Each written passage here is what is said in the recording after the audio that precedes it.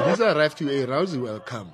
She was accompanied by the regional leadership of the ANC, including the Deputy Secretary George Machila and Chairperson Kgosientso Ramokgopa. Ramokgopa, who is also the current mayor, says the people of Tshwane have so far been supportive and they are firmly behind Didiza as their mayoral candidate.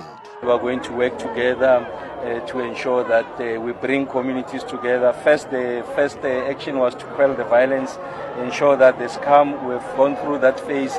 Now is to ensure that we mobilize the entire community using our volunteers to ensure that come August the 3rd, we are able to emerge as the victorious party. We are able to retain the levers of local state power and continue the work that we have started since the inception of democratic local government here. Now it will be under the stewardship of Comrade Thoko. We know what are the key priorities in the areas of Hammanskraal. Comrade Thoko and the next team will be taking it to a different level. Thoko Didiza says she never felt unloved by the people of Tshwane. She says she won't disappoint them as she will continue delivering quality services and uphold the standards set by outgoing Mayor Ramokgopa. Comrade Sputla has just indicated that whatever programs that the ANC have started in Tshwane will continue.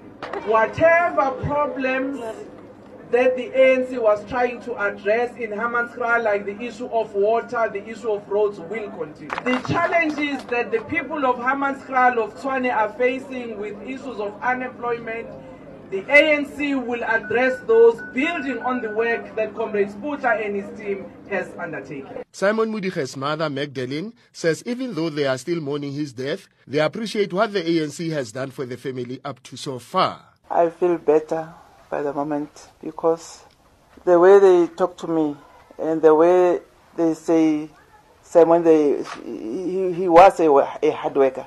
And then again, I feel like my son is still living. Yeah, I saw my son's picture between them. And I miss many things. The voice, the structure, and then the way he helped me. Yes, I am a poor lady. After visiting the Modige family, Didiza and other ANC leaders went on a door-to-door campaign for the upcoming local government elections. I'm Freddy Sepeng in Stinkwater, Hammanskraal.